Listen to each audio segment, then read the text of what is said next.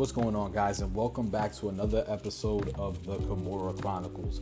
It's your boy Jay Rance welcoming you guys along for a PFL 3 quick recap. I'm flying solo tonight. My co-host Val Cisco will not be with us. Don't worry, I got you covered with the PFL, got you covered with the MMA craziness.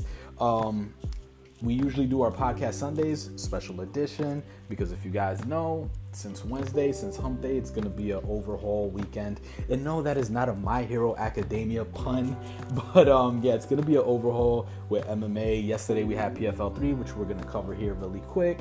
And then tonight is Bellator 258, Archuleta versus Pettis. Watching the prelims right now as I'm recording. You guys should check them out. And then tomorrow night, we got Waterson versus Rodriguez UFC Fight Night. So like I said, we usually do it Sundays, but I want to split it up. We want to split it up here, not to just have a lot in one show. So this is the PFL 3 quick recap. So let's just jump into this. And first of all, I just want to say PFL, since their first PFL 1 of 2021, these guys have came with a freaking bang. They have been putting on some great fights from the prelims to the main card, short and sweet, 4 fights. Seeing that buzz in MMA Twitter start roaring with PFL. I've been seeing a few tweets talking about, PFL is better than UFC. I love how they do their fighting different. So definitely seeing the buzz that PFL is catching with the MMA world, and that's what's up. Another cool thing about PFL that I love, they interact with their fans. They've responded with us a few times. If you're out there watching the events and you're tweeting about it and you're hashtagging PFL, they're definitely going to respond to you, and that's pretty cool that they are very interactive with their fans. So let's just jump into this. Like I said, this is a quick recap. They do their fights short and sweet. Their main cards are usually 4 fights.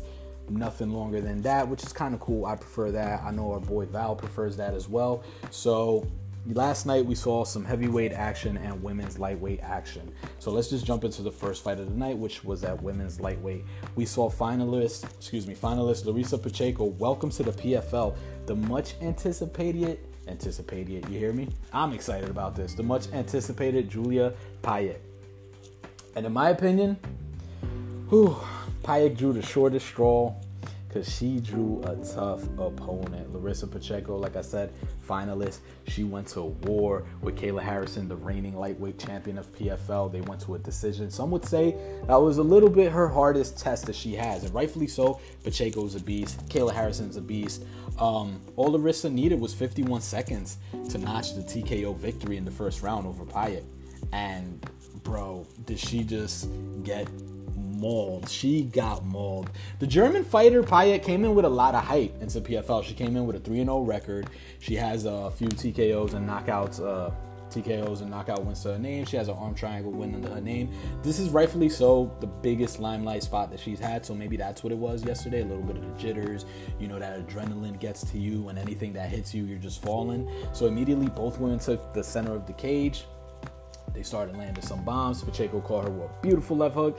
And that was the beginning of the end, because after that left hook, Pacheco just swarmed all over her, and rightfully so. The referee jumped in to mercifully stop it because Payet was not going nowhere. She was just on the bottom, getting dominated, getting the ground and pound, and rightfully so, the ref jumped in. Even when they pulled Larissa off, you see that she was still distraught. She did not recover fully from that left hook. I mean, bro, Pacheco got some power. Pacheco's a beast. So, and like I said, 51 seconds, she picks up the quick 6 because we know PFL does point systems. So the faster you finish the fight, if you finish it in the first round, you get 6 points. If you finish it in the seconds, you get 5. If you go to a decision, you get 3. Kind of like that soccer table system. So we got Pacheco right now sitting on top of the women's lightweight division, while Payet is sitting all the way at the bottom with 0 points. For Julia, could be jitters. Like I said, her biggest limelight spot. She's fought over in Serbia FC. So I'm not going to count her out. Maybe it's a little bit of jitters. She does have her heart in the right place. She says once she wins $1 million, she wants to use it for donations. So that's pretty fucking cool of her. I want to see her run deep in this division. But the problem is, I don't see any dark horses in this division. That's the thing. Kayla Harrison, she's a monster. She was on this card as well. She was the co-main event spot. She is a monster. Larissa, another monster. I think the division runs through both of these women. I don't see no dark horse. I think we will see a rematch of the 2019 finals between Pacheco and Harrison. So that's why I'm not counting her out. Pacheco sitting on top with those 6 points. That was phenomenal. A great way to kick off the card on ESPN. So the second fight of the night, which was another anticipated debut, was at the men's heavyweight, where we saw Muhammad Usman, the elder brother of UFC welterweight champ Kamaru Usman, make his PFL debut against returning Brandon Salas. He was away from the sport for 3 years. Brandon Salas, shout out to you. You're the real MVP. You know, he's an army man, so he's always out in active duty. So that's pretty fucking cool what he does. So we saw the Hawaiian brother Salas pick up the win via rear naked choke in the second round. Yeah, he beat a Usman. Usman in the UFC has been on a fucking tear. But over here, Brandon Salas put Muhammad Usman to sleep in the second round like a baby via rear naked choke. The bout was good. It was an intense contested battle. I'm not gonna lie. A lot of back and forth, a lot of hit-ins. I think Usman almost busted up Salas as well. He ended the match kind of bloody. Salas dropped Usman a few times until that second round, which he just swarmed him and caught the rear naked. And that was it. And he picked up the 5 points. So let's just jump into it. Usman, the brother of Kamaru Usman. A lot of hype coming into this. He has a record of 7-2 right now. He was 7-1. He has 5 finishes to his name, knocking out Reggie Cato in 48 seconds, I believe it was in Titan FC. So that's a lot of hype right there. Also, the name Usman carries a lot. So there was a lot riding on him. He did say in a video package why he went to PFL. If you're probably asking yourself, but hey, this is a Usman, why is he not in UFC? He did say in a video package that he did not want to go to the UFC because his brother's out there doing his thing, so he wants to build his brand elsewhere. You know, so that's pretty cool. Hats off to you. But I'll be the one to say it. You know, if you guys want to add us or whatever, you know, you get the handles at the end. I'll be the one to say it though. I know why you chose PFL, brother. Because you're not ready for the UFC. Clearly, Muhammad Usman, and this is no disrespect to him, Muhammad Usman is not ready for the UFC. We know he started the sport kind of early. He got inspired by his younger brother. But he's still fucking green as hell. And we saw this. I mean, no. If you guys want to add us. But his skill set, if he would have brought that skill set that he brought yesterday to the UFC, like we like to say in the Bronx when we were growing up, and my boy Val knows what we talking about, they would have ate his food. They would have definitely ate his food. His cardio was bad. I mean, by the first round, he was already fatigued. And you're going to say, oh, he's a big dude. He carries a lot of muscle. Understandably so. But I've seen big dudes with phenomenal cardio. So that's not even an excuse. I mean, if you have cardio, you have it. If you don't, you don't. Okay, we get it. That's it. The techniques, the striking set, not crisp whatsoever. He was able to land on Brandon, but a lot of lungings, hooks, a lot of opening, kind of like a Francis Ngannou before he started training with Kamaru Usman, which blows my mind. Kamaru Usman is your brother. He's your brother, so obviously he's not your brother keeper. He's over here with Ngannou improving his striking. So what's going on though? But yeah, no disrespect to Brandon because he fought a phenomenal fight from the first round. He was working that leg. Maybe he also was a little bit intimidated. He said after that he was not intimidated, you know, by the Usman name, and he just shut that shit down. But no disrespect to Brandon. He did finish him. Don't get me wrong. He did finish him. But Usman would have not got out of the first round if it was in the UFC. Because any heavyweight in the UFC would have definitely put a caveat. Hell, I even say Greg Hardy would have knocked his block off. Usman's block off, honestly. So now I see why you picked PFL, brother. But hey, I mean, you're 7-1. Definitely, you know, a lot of improvement left. Definitely need to work that cardio though. But like I said, no disrespect to Brandon Salas. He picked up the 5 points. He's sitting in 4th place right now. Overall, it was a fun fight. It was a fun fight. But sitting at the top of the heavyweight division, the men's heavyweight division, is Bruno Capozola, which had that brutal knockout of 46 seconds of his opponent in the prelims, and he's sitting comfortably in 1st place. So yeah, but definitely Kamaru Usman, he has to improve that cardio and a lot of things, man, because for Usman, it did not look good for him, and he's going to have a long time in this PFL tournament. So let's just jump into the co-main event. Co-main event time. We return to the women's lightweight action, where we saw the returning, the dangerous, the monster, Kayla Harrison, who's the PFL lightweight champ, take on Mariana Moraes. And if you guys are thinking to yourself, or if you haven't seen the results and you're thinking to yourself, Kayla Harrison by domination, guess what? You were correct, because she just mauled Moraes in the first round, and she picked up the TKO win. She picked up the TKO win through some nasty ground and pound, some piston-like freaking ground and pound. Like, I was scared just watching this woman. I'm like, dude, she is just on another level. She was just beating up Moraes.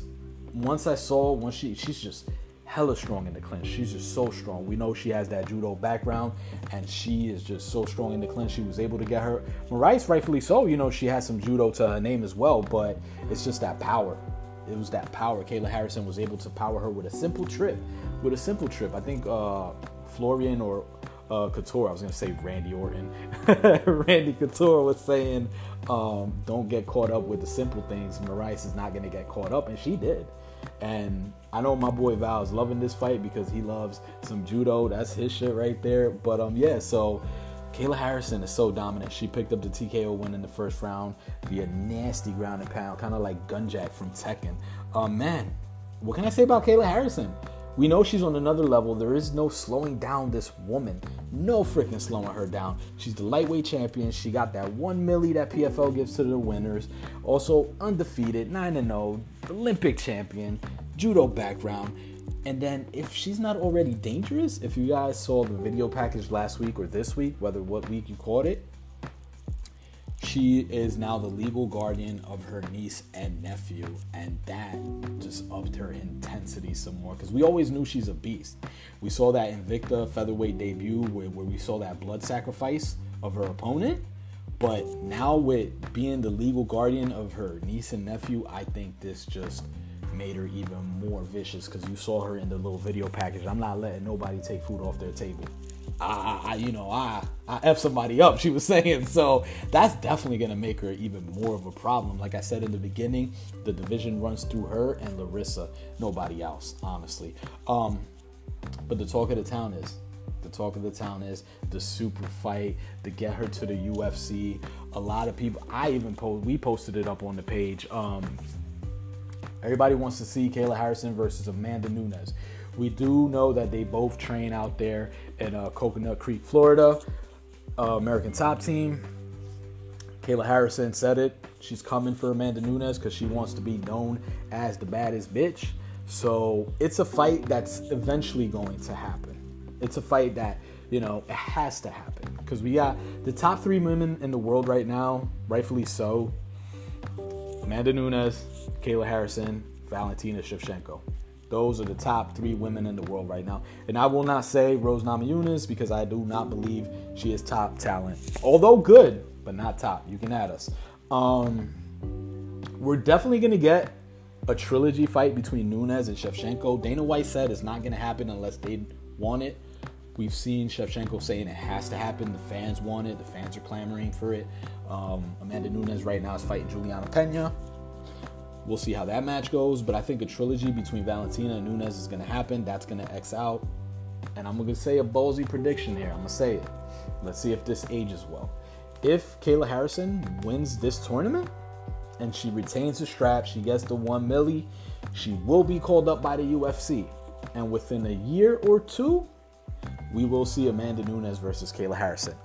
Jot it, mark it. You heard it here on the Kimura Chronicles. That fight is going to go down, and that's going to be crazy. Let us know your opinions of that super fight when it goes down, or if y'all just want to talk and have some fun, let us know at our pages and our handles, because that's going to be crazy. But so we got Kayla Harrison just dominating, honestly. As far as for Moraes, let's see what's next for her, but A lot of these women are going to have a tough time when they run into Pacheco and Harrison. So moving on to the main event. The main event was another debut. It was the vet Fabricio Verdum, the former UFC fighter, the former Strikeforce fighter, Pride FC. This guy has a smorgasbord of gold medals, jiu-jitsu medals, championships, etc. World traveled, super vet. I think this dude was like 43. He said he's going to call it quits in PFL. So this is the final run that we're going to get of Verdum. So soak it up. Guys. This is the final time we're going to see him. This dude is a stud in the sport of MMA. We saw his debut. He was taking on Renan Ferreira.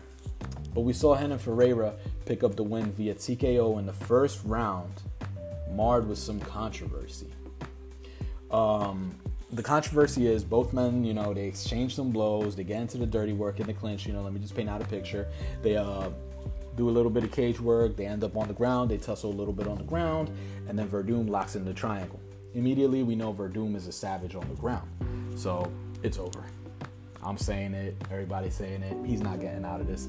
And rightfully so. The controversy is that he tapped. The thing is that referee Keith Peterson, Mr. Booze and Cigarettes, according to Dominic Cruz, is on the right side of the action. And we saw the tap come from the left side. And we saw Ferreira tap 3 times clearly. We got the video up on the page, guys. Go check that out. You see him tap 3 times. And then Verdum tweeted, he says, I'm old school. I respect the tap. So once he felt the taps, he let go. But Keith Peterson did not see the taps. So once he released, Ferreira was like, okay, I got a second shot at this fight. And he just kept grounding and pounding Fabricio Verdum. Fabricio Verdum was, left vulnerable because he stopped. He thought the fight was over, but it wasn't. So he just kept getting TKO'd. And Renan Ferreira picked up the win. A lot of controversy. So Fabricio Verdum lost his PFL debut, which we learned today that Fabricio Verdum is actually filing an appeal with the Atlantic City Commission because he wants that overruled. I don't know if it's a no contest or it's most likely a no contest. But so it kind of sucks seeing how this went down. And I know my boy Val is definitely a little bit kind of like meh about it because he loves himself some Fabricio Verdum. This dude has always been a fan of him. So it kind of sucks to see him go down that way as well. Keith Peterson is always a little bit around the controversy nowadays, but I'm not going to blame Keith Peterson. Like I said, the tap came on the left side. He was on the right side. Yeah, it's his job to be on top of it, jumping around, but maybe in a jump around, he would have missed something. But whatever the case is, we saw Fabricio Verdum lose his PFL debut via TKO in the first round. He's appealing the loss. We got Verdum sitting in 7th place right now. Meanwhile, Ferreira for now is sitting in the second spot. And like I say for now, because he's going to get that appealed, I definitely think that's going to get overturned because the evidence is concrete and it's out there. So guys, thank you for sticking around. Hopefully you guys enjoyed this PFL 3 quick recap. I had a ton of fun of doing it. It kind of sucks that my boy Val's not here because, he brings a whole new aspect to this and our craziness and our fun that we have here. Go check out some other podcasts so y'all can see what I'm talking about. So this wraps up this podcast. I was mentioning some handles, and it's about that time. It's about the handle time. So if you guys want to reach us, talk to Val, talk to me, or say, hey, your PFL 3 review sucked, or he did not tap, or whatever it is. Kayla sucks. Nunes for life, whatever. Or if y'all just want to talk anything else, I'm always responding and being, quick with the feedbacks. Hit us up on TKC Podcast on Instagram. Our Twitter is TKC Podcast _, and the Facebook is the Kimura Chronicles. We're out there posting news, reviews, reaction, everything. We're out there interacting with you guys. Definitely join us for the fun and the craziness out there. We appreciate you guys. For my boy Val, I'll give his quick plugs. Lucha Val Cisco, that's his Twitter and that's his Instagram. If you want to hit him up there. If you guys like the manga, if you guys like the anime, if you guys like the movie, anything pop culture, he has got you covered with our boy Jake. That's out there at PCF Podcast. That's on Instagram, PCF Podcast on Twitter. And they just do a phenomenal job bringing you guys movie reviews, previews, news, everything. They just did a Mortal Kombat one, which is phenomenal. Go check that out. That's where you get your good pop culture shit out there. And as for me, like I said, hit me up on the Kimura Chronicles. Hit me up at the... another plug. I almost forgot. You see, this is where Val usually comes in. If you guys like wrestling, if you guys love MMA, but you love your wrestling and you like how we do things here, hit us up on EWA Elite Wrestling Audio. That's on Instagram, Twitter, and Facebook. And we do everything out there like we do here with the MMA, but in the wrestling world. Reactions, reviews, news. The latest episode of Smart Mark Talk is out there. We just had some fun deep diving into some barbershop talk. Definitely check that out if you guys love wrestling. As for me, if you guys want to link me and say what's up, hey, what's up, Jay, hit me up at my Instagram and my Twitter, which is SunEaterUA all together. And yes, that's the My Hero. I love My Hero, so if you want to talk about My Hero, hit me up. But yeah, don't give me no mic because I just keep rambling. Hopefully you guys enjoyed this PFL 3 review real quick, and until the next one, we're gonna have that Bellator 258 reaction, and that UFC Waterson versus Rodriguez reaction will be out too. So definitely thank you guys, appreciate it, much love, and thank you. Take care.